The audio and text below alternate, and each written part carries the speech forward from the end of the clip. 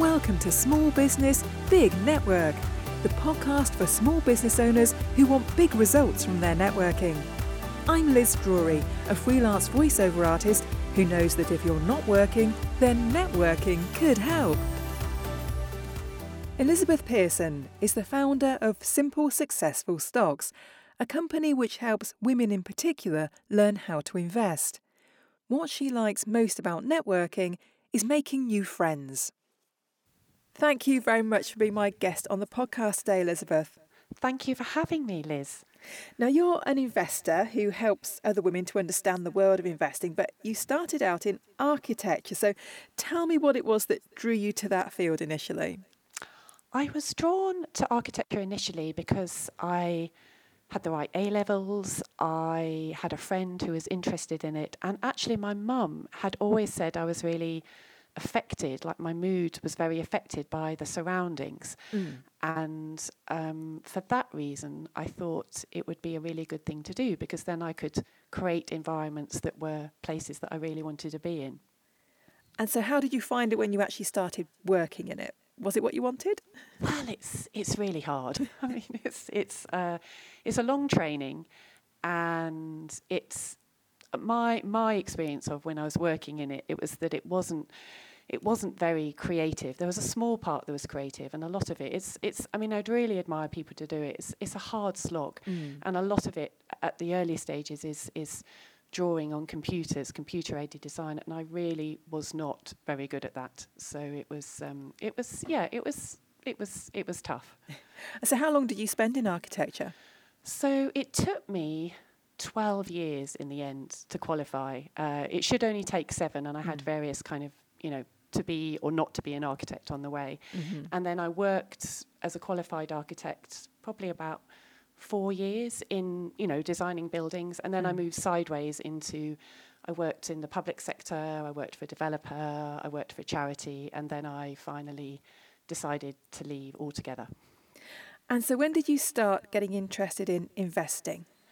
Well, I started in the early 2000s, I would say. So I wanted to find a way of having a better communication with my dad, I suppose. And I decided that the best way to do that was to ask him to teach me something that he had taught himself and he had a real passion for, which was investing. So he taught me how to invest. He didn't tell me what to do. He told me how to go about it, how to think about it. And it turned out, because I was so busy, really, being an architect, and I didn't take it personally when things went up and down, I was really good at it. So it was really to do with love, actually, and my dad. Yeah, so it wasn't something that you had prior knowledge of before then? No, I didn't know anything about it at all. So, yeah. So if you hadn't been able to learn from your dad, how easy would it have been to find out the information on how to go about investing? Oh, I just don't think I ever would have come across it, because he was, I don't know. I mean, it wasn't something that was ever talked about or I knew about from school. Or it's just I was very fortunate to have a role model and to somebody I knew and somebody I trusted that I could then learn from. I'd never would have done it without him at all. Yeah. So how had he taught himself? Well, my dad is fantastic. Once he decides that he's going to do something, he's very focused. So he read, he learned, he experimented. So he taught himself, he educated himself, made mistakes and learnt from them. Yeah. And so when did you decide that you wanted to help other people to do the same? I was in between jobs, and a friend of mine suggested, why don't you run a class teaching other people what you know? So I was kind of, I think the phrase I use is like crafting these experiments, sort of working out what I might do as my job in architecture had come to an end. So I put together a class one afternoon, and I had some friends round as my little guinea pigs, and they really enjoyed it, and it sort of took off from there. Really, I mean, I had no idea I would be where I am now, and I'm really pleased that I am. So it was just one step at a time. Yeah. And so at what point did you decide to actually make a business out of this?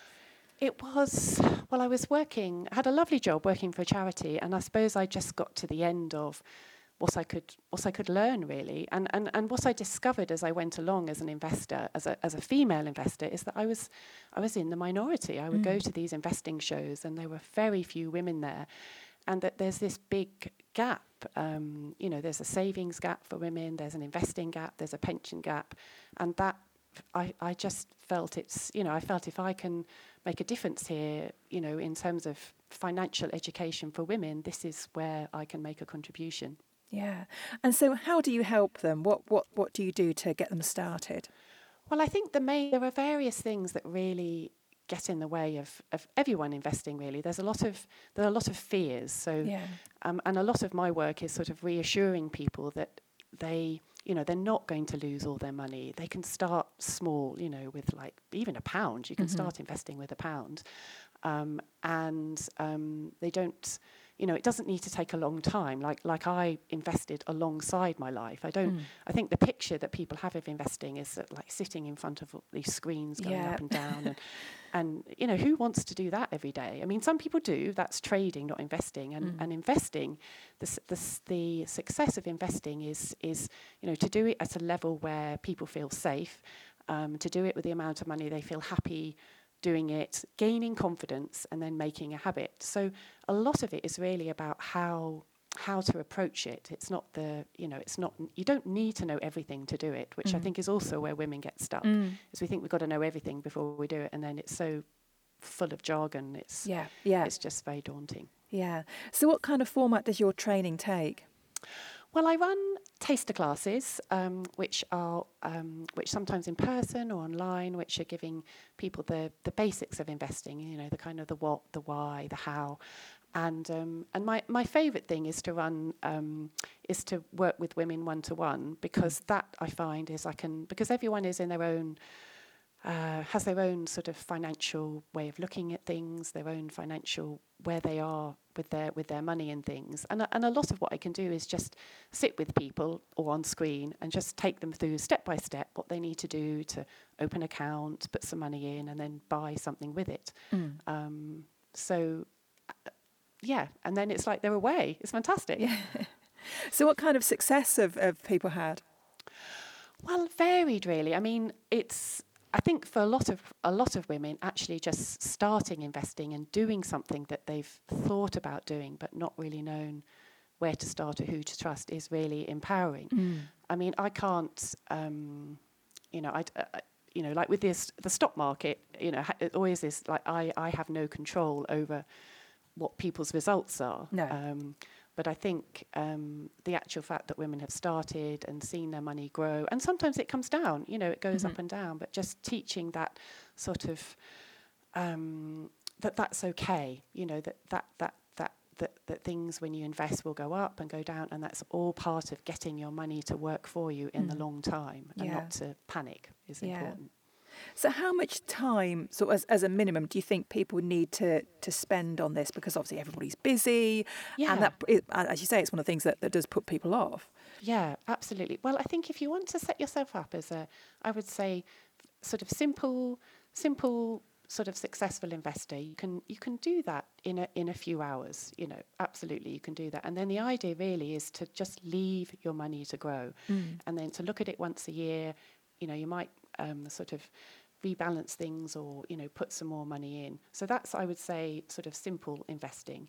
Then you can also do something a bit more adventurous. And when you're doing that, what you're doing is you're buying the simple investing things called funds. So funds are these pots of money where lots of investors put their money, and then it's used to buy a lot of different investments or lots of different stocks and shares. And what you're doing by that, you're then diversified. So if one company does badly, it means that, not all, you're balanced out, because there'll be lots of other companies that are also doing fine.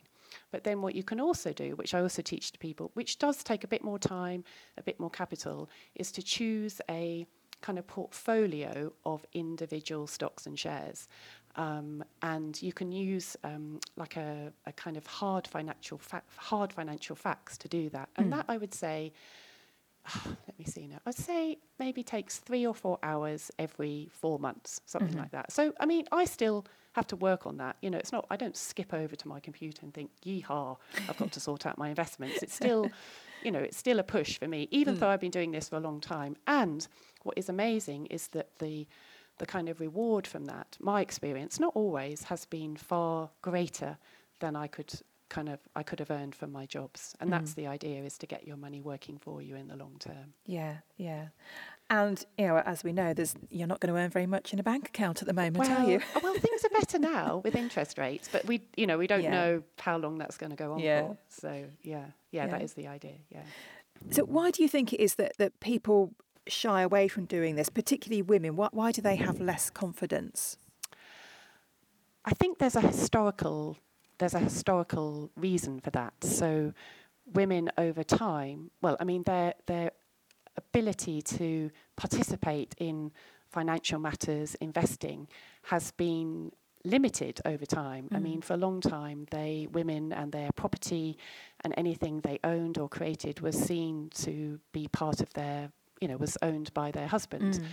And often single women and widowed women could do more and still not the same as their kind of male investing counterpart. So that's been that's been a big problem. And then as a result of that, women just don't see other women doing it. I mean, that is changing. It absolutely is changing it. But, I had this role model of my dad. Without him, I just wouldn't even know such things existed. So that's been a big problem. The other thing, that women generally have less to invest. We earn less. We bear the responsibilities of sort of childcare and caring for relatives later on in life. So we just have less financial freedom to invest. And I think the other thing is that there was a recent report from the Starling Bank about the images that were used, in terms of the different images used for men and women in advertising financial products. And it was really interesting because with men it was pictures of cars and kind of wallets full of cash. And then for women it was pictures of piggy banks with like pennies going in, and then sort of being told not to splurge money on shoes. So there is that bias of that we're not good with money, basically, which is not true, of course, and is historical and still pervades, sort of pervades that culture. Yeah, interesting. There's still those stereotypes there. Yeah. Yeah. So let's have a chat about networking now then. Was networking something you ever did when you were employed as an architect? No, actually. No, I never did any networking. I was too busy drawing toilets and toilet tiles to do any networking. So tell me about... Which I hated. So tell me about your networking now. How do you like to network? Well, I do like to network, and I never thought I was very good at networking. And then I realised that networking was all about making friends.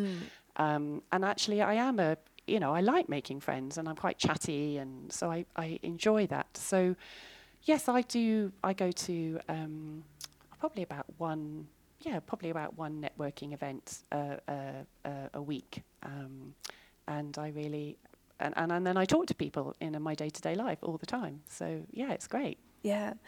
So how does networking work for you? Do you find that that's a good way to get business? I do. Yes, I really enjoy networking. I didn't think I was very good at it, and then I realised that actually it was a matter of making friends, and I enjoy meeting people and finding out who they are, and so I do get a lot of my business through that, partly through formal networking events, and then also through being out and about in my day-to-day life. Yeah. And so what kind of response do you get from people at networking meetings when you tell them what you do? Because it is a bit different. I think because I'm really clear about what I offer and who I help, people either go, yes, great, that's for me, or it's not for me, or it's for somebody else, or it's just not their thing. So it's, and I suppose it does, yes, I often find people say, oh, I've never met anybody who does what you do. And I'm like, no, which is great. Yeah, absolutely. So how do you introduce yourself when you meet someone? So I sort of learned about saying, so what I say is I work with women generally women who want to understand money, get it working for them by investing, and really don't know where to start or who to trust. And what I do is I give them knowledge and confidence to invest themselves in the stock market and take charge of their financial future. So that's like my captivating introduction, my elevator pitch. Yeah. And well, I would be interested in that. I'm sure you must get lots of people interested. So why would you recommend networking to other people? I would recommend it because it's about people. So I'm a people person. I'm not a digital person. And I think it works on lots of levels. So for me anyway, it creates business. I've also found through it really helpful people who have been really helpful in, where I've needed help in my business life, and also other things outside of that. And I've also made friends as well. So on all those levels, I really like it. Yeah. Now, something I noticed in your LinkedIn profile that I really want to ask you about is one of the things you describe yourself as is being an ice cream van driver. Yes, I know. Well, that was an early career move, short-lived, in rural Essex. So I had this job. It was before I went off to do architecture, driving an ice cream van, and it was fantastic. I mean, it was. Yeah, I used to drive around all the villages where the catchment area of my school, and sell ice cream. And it was just, it was very lucrative actually. On a hot bank holiday weekend, it was, I could take home £600 in cash. I have to say though, I did eat quite a lot of my stock because it was quite dull. And so my record was 3 magnums in a row. And sometimes I used to drive home, and driving and going round roundabouts in an ice cream van is such fun. Is sort of sweating sugar because I'd eaten all this ice cream. But it was great. Sounds like the kind of summer everyone should have. Yes, it was an early and very successful career move. Yeah. So just finally then, Elizabeth, if people want to know more about you and about investing, what's the best place for them to find you? Well, please do find me on my website. So my website is simplesuccessfulstocks.co.uk. 2 C's, 2 S's. I'm not saying that because I sometimes have to think about how to spell that when I write my own email. And there you can find a complimentary free guide. The girls just want to have funds, the 7 simple and sparkly steps to start investing, and that will really kind of give you a little overview of it, how to start, where to start, and there's not a single chart, there's no figures, there's lots of nice pictures. It's it's really fun. But and connect with me on LinkedIn, Elizabeth Pearson, or on Instagram at Simple Successful Stocks, and it'll be lovely to hear from you. Lovely. Well, thank you very much for being my guest. And I'm definitely going to go and check out your website and download your simple guide. And best of luck with your business and with your networking. Thank you so much for having me on, Liz. It's been delightful. Thank you. Thanks for listening to Small Business, Big Network. If you found this podcast useful, please do rate, review and subscribe. And don't forget to share it with the rest of your network too.